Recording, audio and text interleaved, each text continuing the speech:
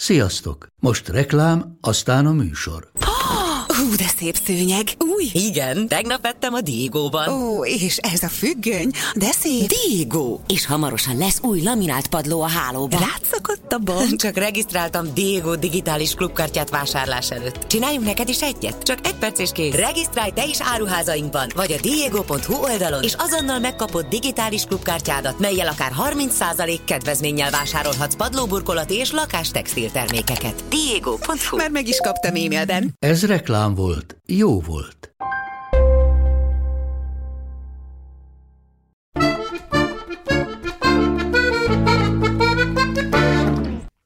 Szevasztok! Itt vagyunk decemberben, és ilyenkor leginkább azon elmélkedik az ember, legalábbis én, hogy meddig tart még a tél, meddig kell még kihúzni, és aztán majd jön a napsütés. Vagy még azt is lehet, hogy az ember felidézi a napsütötte napokat, szép nyári napokat. És most éppen én egy ilyennél tartok. De ehhez még minden más is kell, hogy például Dumának a 3 testőr című könyvét, azt biztos, hogy olvastam 30-szor. De hát filmen is láttam, mondjuk nem egyszer, és egy jó pár változatot láttam belőle, de leginkább azt szerettem, az volt szerintem az első változat, mármint az én életemben, valamikor a 60-as években, ahol nagyon plastikusan meg van jelenítve a La Rochelle ostroma. Miért is? Mert ugye hát a regényben nagyon komoly szerepe van ennek, hogy ugye 3 testőr és D'Artagnan, vagy fordított sorrendben, D'Artagnan és 3 testőr, Athos, Porthos, Aramis. Egy megbeszélést kell, hogy tartsanak, de közben ők be vannak osztva kvázi. Ugye hát itt most 13. Lajos uralkodása alatt vagyunk, és az ő minisztere, és egyben ugye bíboros, hát a Richelieu, hát ezt is, ugye nekünk ez ilyen klasszikus figura, akik ugye ezt a könyvet olvastuk, meg láttuk a filmet, tehát hogy annyiféle, hogy mondjam, arccal már és figurával jelent ez meg, tehát hogy ez mindenkinek a sajátja.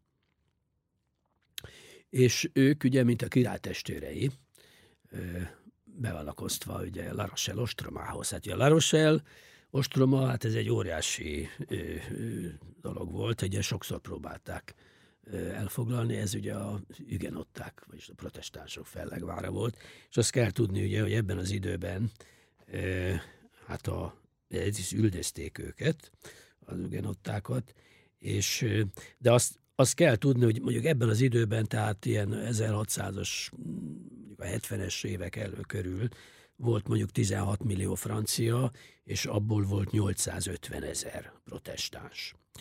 És hát ebből kb. 160 000-en, vagy lehet, hogy meghaladó számban menekültek külföldre. Az mondjuk egy érdekes dolog, hogy ezt így számon tartják, hogy ezeknek a menekülteknek a leszármazottai, és főleg az Amerikai Egyesült Államokban, na most ezt külön néztem, hogy ezek mind protestáns leszármazottak voltak, például George Washington, akkor Ulysses S. Grant, Franklin D. Roosevelt, Theodore Roosevelt, William Howard Taft, Truman, Gerald Ford, Lyndon B. Johnson. Ezek mind protestáns, vagyis ugyanottan menekültek leszármazottai voltak.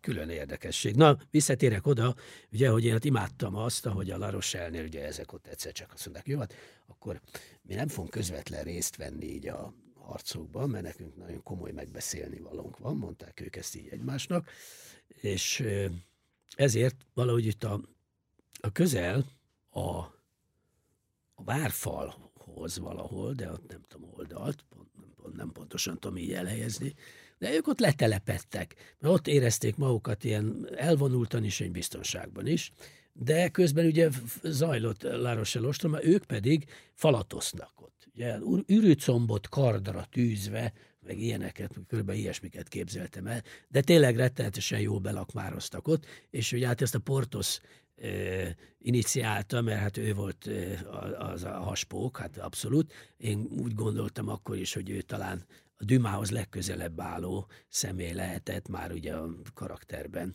hiszen ugye a Dumas is írt egy nagy ilyen konyhai szótárt, ez a Cuisine, vagy Cuisine Dictionnaire, hát egy baromi érdekes könyv, de majd külön érdemes róla beszélni.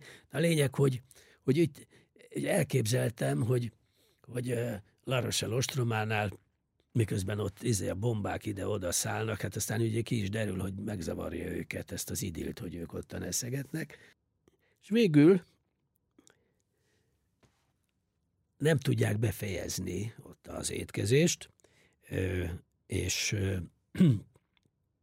csalódottan távoznak, mert hát ugye meg kell beszéljék az ő titkos dolgaikat. És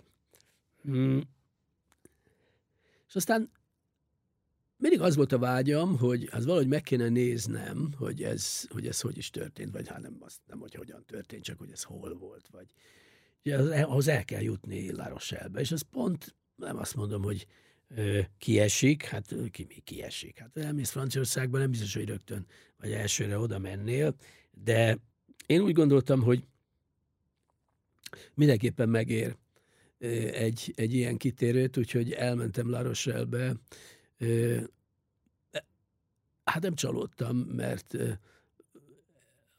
mint kiderült, ugye minden Franciaországban tökéletesen működő nyaralóhely gasztronómiailag minden szempontból, tehát, hogy Pierre Gagniernek van ott étterme, ugye, hát, aki több csillagos francia séf, de hát van ott 3 Michelin csillagos étterem is, most én pont nem kerestem, úgy értem, hogy nem voltam ott, de ebbe a Gagniernek voltam a Gályájába, Gája, úgy hívják az éttermet, és az ugye pont arra volt jó, hogy ezt a La Rochelle-i 3 testőr féle jelenetet valamilyen módon felidézem magamnak, mindazáltal ugye az étlapon semmi ilyesmit nem lehetett kapni, úgy értem, hogy nem szerepelt semmi ebből a lakomából, amit ők ottan kardra tűzve eszegettek, de ezzel együtt azért az kiderült, hogy La Rochelle környékén, és hát ez egy nagyon fontos dolog, hogy hát ugye ott a tenger, tehát minden, ami a tengerből jön, az ott kifogástalan, és hát mindenki azt használja. És ezen kívül pedig van még például, ezt mindenütt fel is hívták rá a figyelmemet, hogy ott van ugye Ile de Ré, a Ré szigete, és ugye ott terem egy speciális burgonya, ami az egyik legjobb, és ráadásul azt hiszem, hogy egy picit korábban is kiszedik a földből. Nagyon finom héja van, tehát így olyan, mint az új burgonyának így le lehet dörzsölni, és egy picit a burgonyához képest, de egy ilyen édeskés íze van. Tehát ez például egy ilyen helyi burgonya, amit nagyon tolnak, és nagyon-nagyon jó is egyébként tényleg, tehát abszolút finom. Mert hogy ez egyébként legjobb májusban és júniusban, akkor a legfinomabb, tehát hogy ezt akkor adják. Ezen kívül ugye hát ott van az egyik legjobb osztriga, azon a környéken van, tehát ott tenyésztik, ez pedig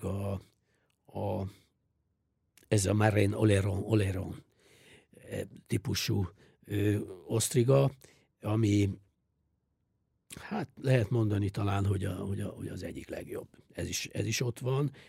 És akkor van egy nagyon, nagyon figyelemre méltó, nagyon jó sajt is ezen a környéken, ami nyers kecsketejből készül, amit körülbelül olyan 6 hétig hagynak érlelődni, és aztán azután lehet fogyasztani. Egyébként egy ilyen hamuba forgatják, ugye a külseje az kap egy ilyen hamu héjat valójában. És amúgy pedig ennek a textúrája belül, ugye hát ez egy ilyen nagyon puha, nagyon delikát, isteni jó sajt. Mert ez még fiatalnak számít, tehát ugye ez a 6 hetes érlelés. Aztán, hogyha mondjuk ezt hagyják tovább érlelni, akkor mondjuk sűrűbb lesz már, de ez ilyen fiatalon zsengén jó egyébként ez a sajt. És ez még egy külön, hogy mondjam, ízt ad, hogy ezt gesztenye levelekbe csavarják, és az még ad neki egy ilyen finom mellékíz, tehát nagyon ravasz kis cucc. Aztán, és akkor van még egy nagyon jó kis La Rochelle-i nyersanyag, ami egy muklád. A muklád az fekete kagyló egyébként, és ami hát ott minden étteremben van egyébként, tehát, és azt ráadásul ezt sáfrányos, tejszínes mártásban van fehérborral, és akkor még egy kis körét is rádobnak. Szóval ez egyébként szerintem tipikusan az az étel, ami ilyen, hát ilyen kikötői hangulat, mert hogy ugye ezek a hajók jönnek a világ különböző tájairól, és valójában oda hozták be a különböző új fűszereket, stb. És hogy ez valójában ezt szimbolizálja ez az étel, amiben ugye így egyesülnek ezek a világ különböző tájairól érkező fűszerek. Tehát ez egy nagyon jó kis étel. És hát ez mondom, ez a helyi kagyló, tehát ez nagyon komoly. És hát akkor ugye a gálya pedig, hát ugye ez az étterem, amiről az előbb beszéltem, ez a Pierre Gagné, ugye ott, hát hogy csak úgy mondok ebből egy párat, tehát hogy mondjuk, tehát van egy vörös tonhalból készült tatár, és ahhoz van füstölt angolna, ugye ez össze van így vágva, elképesztő, és van hozzá egy mustárfagylalt. Hát ez döbbenet, tényleg ez az egész, hogy ez megszólal, tényleg. Akkor van, nem tudom én, van egy olyan, amit nagyon szerettem, van egy olyan paradicsomleves, amiben füstölt szalonna van, de nem akármilyen, szóval ez nagyon-nagyon egy szofisztikált darab, és akkor, de van még hozzá ilyen egész pici kis kockára vágott kis padlizsán, és egy vörös bors, hát ilyen konfitált vörös bors, igen. Tehát, és ez mindig együtt, hát abban a paradicsomlevesben, tehát az ugye először olyan szépen úgy elomlik, hogy kis paradicsom, annak ugye az édessége, meg a kis sava, és akkor egyszer csak jönnek ezek a dolgok így együtt. Tehát nagyon-nagyon ki vannak találva. Szóval, hogy azért örültem ennek, mert hát semmiféle nagyon titkos, fontos megbeszélni valóm éppen nem volt, nem azért mentem La Rochelle-be, de tényleg akartam ezt látni, ez egy ilyen gyerekkori vágy volt, hogy eljutni oda a Három testőr egyik helyszínére, semmit nem láttam abból, de ennek az atmoszférája, a levegője, az meg akkor is ezt nekem nagyon azt akartam, és azon kívül azért így felidézhető, természetesen látva La Rochelle-nek a várat, és ott lóg a levegőben egyébként ez ugye, hogy ez nagyon sokáig ellenállt egyébként, tehát az előtte levő amikor be akarták venni, ez nem is tudom hány évvel korábban volt, akkor fél évig ostromolták, és nem tudták. Tehát, hogy itt valami nagyon ravasz módszerrel történt, és azt el is mondták, hogy az történt, hogy a tenger felől is elkezdték támadni La Rochelle-t, és arra már nem volt felkészülve. De egyébként, ha csak szárazföldről támadták volna, akkor soha az életben nem foglalják el. Hát ez megpecsételte a a protestánsok sorsát, de hát ez már egy másik történet. Na hát így vagyok ezzel a 3 testvérrel. Elnézést, ha egy kicsit így akadoztam, csak így mindig így, hát nem, hogy meghatódtam, csak így próbáltam belegondolni ebben. Szóval így elfogott egy kis szomorúság is, meg öröm is. Na, itt voltam veletek. Szevasztok, elnézést. Vive La Rochelle!